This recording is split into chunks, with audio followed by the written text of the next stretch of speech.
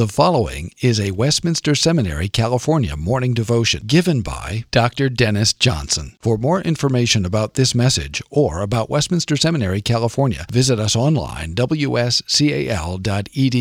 or call 888-480-8474. Online, wscal.edu, or call 888-480-8474. I want to draw your attention away from the waterfall to two portions of God's Word. We will come to Hebrews 1 through 5 again, but let's begin in 2 Samuel chapter 7. 2 Samuel chapter 7, which later texts of Scripture call us the establishment by God of his covenant with David. I'll mention one of those texts later on. Verses 1 through 16.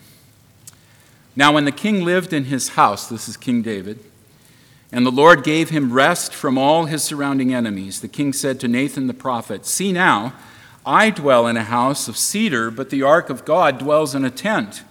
And Nathan said to the king, "Go, do all that is in your heart, for the Lord is with you." But that same night the word of the Lord came to Nathan, "Go and tell my servant David, thus says the Lord, would you build me a house to dwell in? I have not lived in a house since the day I brought up the people of Israel from Egypt to this day, but I have been moving about in a tent for my dwelling. In all places where I have moved with all the people of Israel, did I speak a word with any of the judges of Israel, whom I commanded to shepherd my people Israel, saying, why have you not built me a house of cedar? Now therefore, thus you shall say to my servant David, thus says the Lord of hosts, I took you from the pasture, from following the sheep, that you should be prince over my people Israel. And I have been with you wherever you went, and have cut off all your enemies from before you. And I will make for you a great name, like the name of the great ones of the earth. And I will appoint a place for my people Israel, and will plant them, so that they may dwell in their own place and be disturbed no more. And violent men shall afflict them no more as formerly, from the time that I appointed judges over my people Israel. And I will give you rest from all your enemies. Moreover, the Lord declares to you that the Lord will make you a house. When your days are fulfilled and you lie down with your fathers, I will raise up your offspring after you, who shall come from your body, and I will establish his kingdom. He shall build a house for my name, and I will establish the throne of his kingdom forever. I will be to him a father, and he shall be to me a son. When he commits iniquity, I will discipline him with the rod of men and with the stripes of the sons of men. But my steadfast love will not depart from him, as I took it from Saul, whom I put away from before you. And your house and your kingdom shall be made sure forever before me. Your throne shall be established forever. And then Hebrews chapter 1, verses 1 through 5, bringing us to our second Old Testament text quoted by the preacher to the Hebrews. Long ago, at many times and many ways, God spoke to our fathers by the prophets, but in these last days he has spoken to us by his Son, whom he appointed the heir of all things, through whom also he created the world. He is the radiance of the glory of God and the exact imprint of his nature, and he upholds the universe by the word of his power. After making purification for sins, he sat down at the right hand of the Majesty on high, having become as much superior to angels as the name he has inherited is more excellent than theirs. For to which of the angels did God ever say, you are my son, today I have begotten you? Or again, I will be to him a father, and he shall be to me a son. Thus far, God's word. Let's pray together. Father, in these few moments, we ask that you would open your word to us and open our hearts to your word. Help us to see the wonder of Jesus, the Son of David, who is the builder of your house, and to marvel at your mercy that we are that house in which you dwell, that Jesus, the risen Lord, is building. We pray in his name. Amen. Well, last Tuesday, we began a 7-part series of meditations on the texts quoted in Hebrews 1, 5-14 to support the prologue's claim that Jesus, the eternal Son, radiance of God's glory, creator and sustainer of the universe, having become the messianic Son to purify our sins, has now been exalted and given a name that is above every name, the title Son. We heard last week from Psalm 2 the implication that no angel has ever been addressed in this way. You are my Son, today I have begotten you. Today we come to a second text, the text that fits within that context of 2 Samuel chapter 7.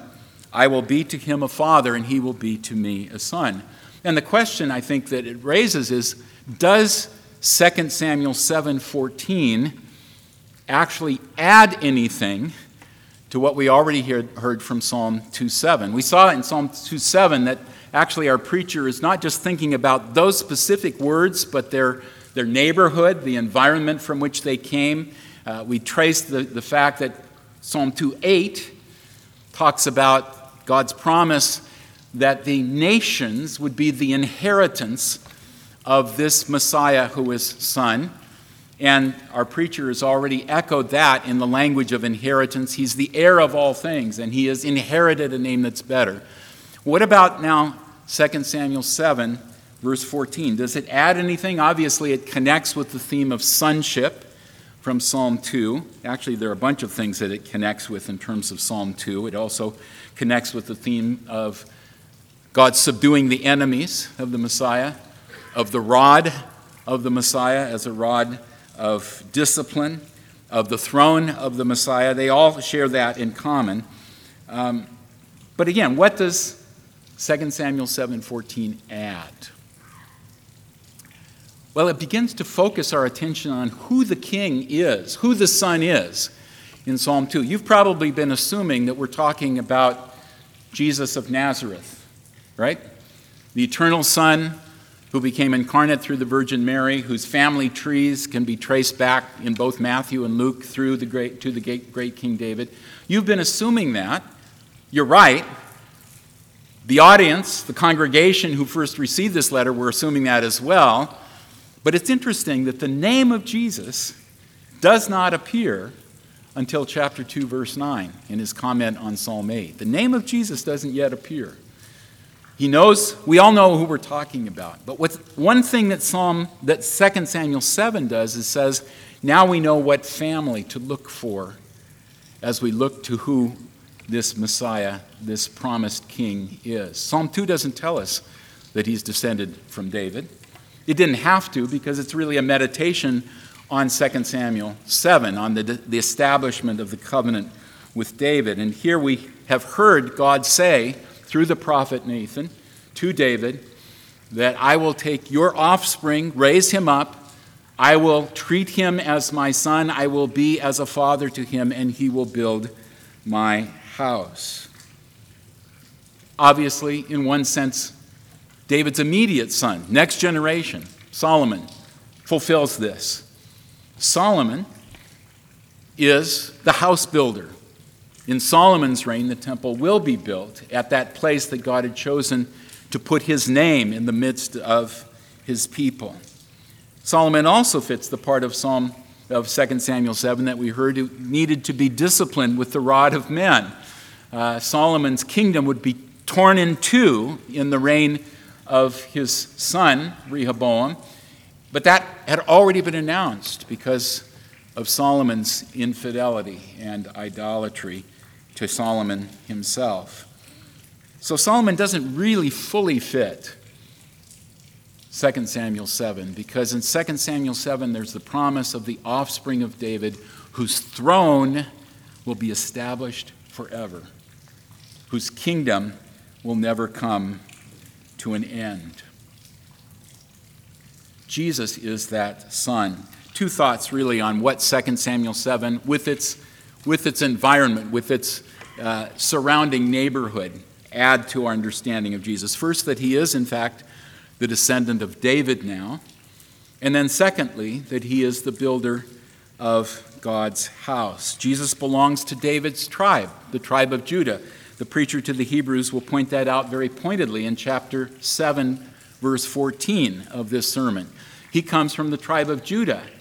Now, Hebrews mentions it there because he says what that means is that he's disqualified from serving as a priest in the earthly sanctuary that has been regulated and laid out in the law of Moses. He cannot serve in the earthly sanctuary.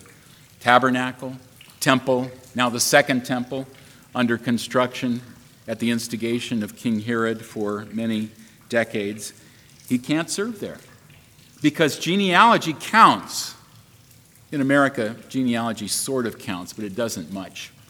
Most of us don't think a lot about our great-great-great-great-grandparents. I actually can't trace my great-great-grandparents back that far because they came from Sweden.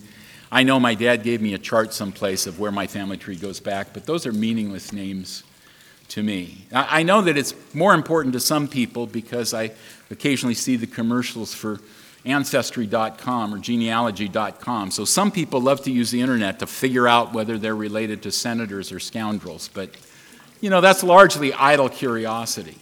Not so in Israel. In Israel, genealogy counts. It tells you where you can live, which of the tribes you belong to, and which part of the property of the promised land was allotted to your tribe. It tells you, if you're in the southern kingdom, the legitimate kingdom, who can be a king, a descendant of David. And it tells you who can be a priest, a descendant of Levi and then Aaron. Genealogy counts a lot. So it's important that Jesus comes from the line of David. But of course, one of the things we're going to hear in Hebrews is that when you come to the new priesthood, the one announced in Psalm 110, that'll be the last quote we come to this semester, that priesthood isn't defined by genealogy. It doesn't depend on the passing of generations. That priesthood is defined by God's divine oath to a king who is a king forever in the order of Melchizedek. The fact that Jesus has royal blood in him qualifies him to be the Davidic Messiah, and it also, by God's oath, qualifies him to be the priest-king combination that we really need. An eternal priest. So Jesus descended from David. That's one of the things that 2 Samuel 7 in its environs tells us about the identity of the Messiah. God's keeping his promises. God's keeping his covenant.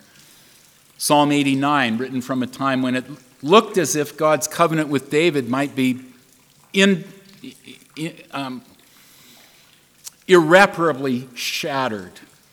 First part of that psalm just rehearses over and over again God's faithful covenant to David. He will be the firstborn, most preeminent among the kings of the earth. Great king, because God is faithful to his covenant. And then suddenly it turns. And now the throne and the crown of David are trampled in the dust. How long can that last? And Psalm 89 closes with that question, how long? The answer is until Messiah Jesus comes, who is the priest and the king together. And God will establish his kingdom, has established his messianic kingdom forever. He is ruling even today at the Father's right hand.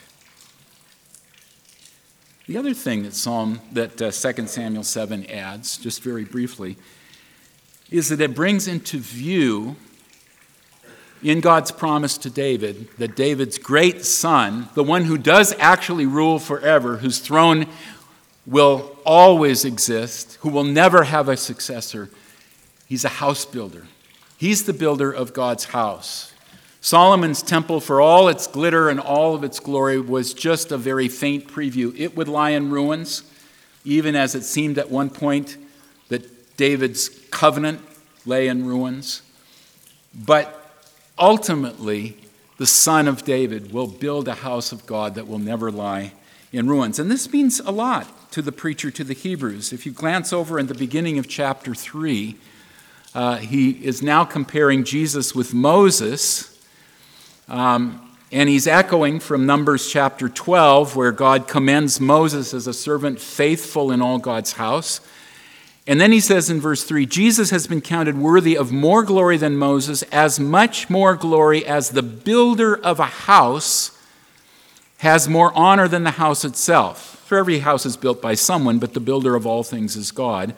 Now Moses was faithful in all God's house as a servant to testify to things that were to be spoken later, but Christ is faithful over God's house as a son, and we are his house, if indeed we hold fast our confidence and our boasting in our hope. We are God's house. Jesus is building the house of God. He's referenced already Jesus' role in creation. The builder of all things is God. We heard that in the prologue. But now he wants to focus on a particular construction, the house in which God lives in and among his people. The great Son of David is the builder of God's house. Later on, he will talk about Jesus as the great priest over the house of God. You are that house. This chapel may or may not last very long, but the house that Jesus builds will last forever, and you are that house. Jesus made that connection, in a certain sense, implicitly at least, when he quizzed his apostles on the buzz on the streets about who he was. And there were all the theories about his being a prophet, about his being John back from the dead. But Jesus says, what about you? And remember, Simon Peter said rightly for them all, you are the Messiah, the Son of the living God. Peter's echoing Psalm 2 at that point, which is echoing 2 Samuel 7. You are the Son of the living God. Jesus said, that's right. You didn't learn this on your own and nobody taught it to you. My Father revealed this to you. And you are Peter, and on this rock, you, the confessor, along with the other apostles, confessing the truth of the identity of Christ, on this rock, I will build my church. That is, I will build my congregated assembly. Don't think only church buildings, but think the congregated assembly of Christ's people in which he dwells. That's what Jesus is doing now through the gospel. You are his house. As we gather in his presence on the Lord's Day with his people, the risen Christ is there, building his house.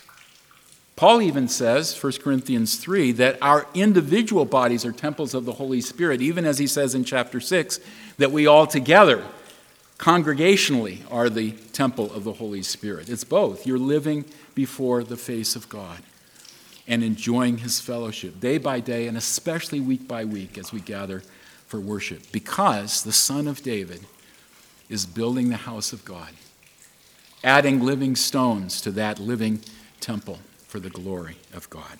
Let's pray. Father, we praise you for the great Son of David, who is, in fact, eternally your Son, the radiance of your glory, but who also embraced the task laid out for him, the mission to suffer for his people, to redeem us, to make us who were outsiders and enemies and aliens and excluded, to make us into the very temple and dwelling place of God. Father, thank you for the great Redeemer, the great priest king that you have given to save us, to rescue us, to redeem us, to recreate us into a new and living temple. May others see his glory reflected in us and in our life together. We pray in Jesus' name. Amen. You're dismissed.